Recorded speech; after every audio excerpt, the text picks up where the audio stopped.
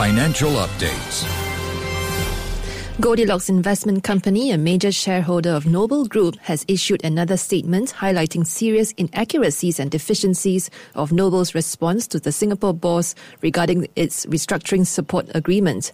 Chief of these include Goldilocks' belief that liquidation is not the only alternative to the RSA plan, and that Noble's board has not provided any substantive justification as to why its existing management deserves free equity along with a full release from liability.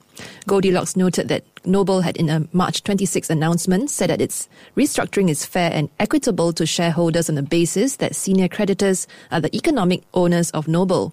Goldilocks said this means that the board takes the position that its shareholders are out of money. Midas Holdings said despite instructions to its subsidiaries to remit funds to its Singapore office for the redemption of its $30 million US, 7% notes due 2017, now extended to 2018, the company has not received any funds yet. The subsidiaries are Jilin Midas Alumni Industries and Jilin Midas Light Alloy.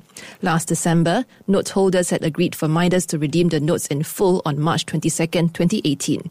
To validate the cash balances at the banks, independent non-executive director Shi Wei-dong will have to be appointed as the legal representative of Jilin Midas and Jilin Midas Investments. China's high-tech industries are among sectors poised to gain from a fresh round of tax cuts, just as US President Donald Trump weighs tariffs to penalize them.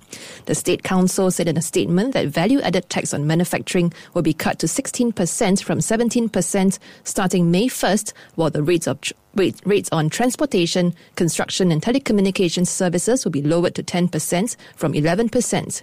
The reductions will directly benefit high-end manufacturing and innovation-driven technology companies that are supported by the state's Made in China 2025 plan, according to a report by Sinolink Securities Company.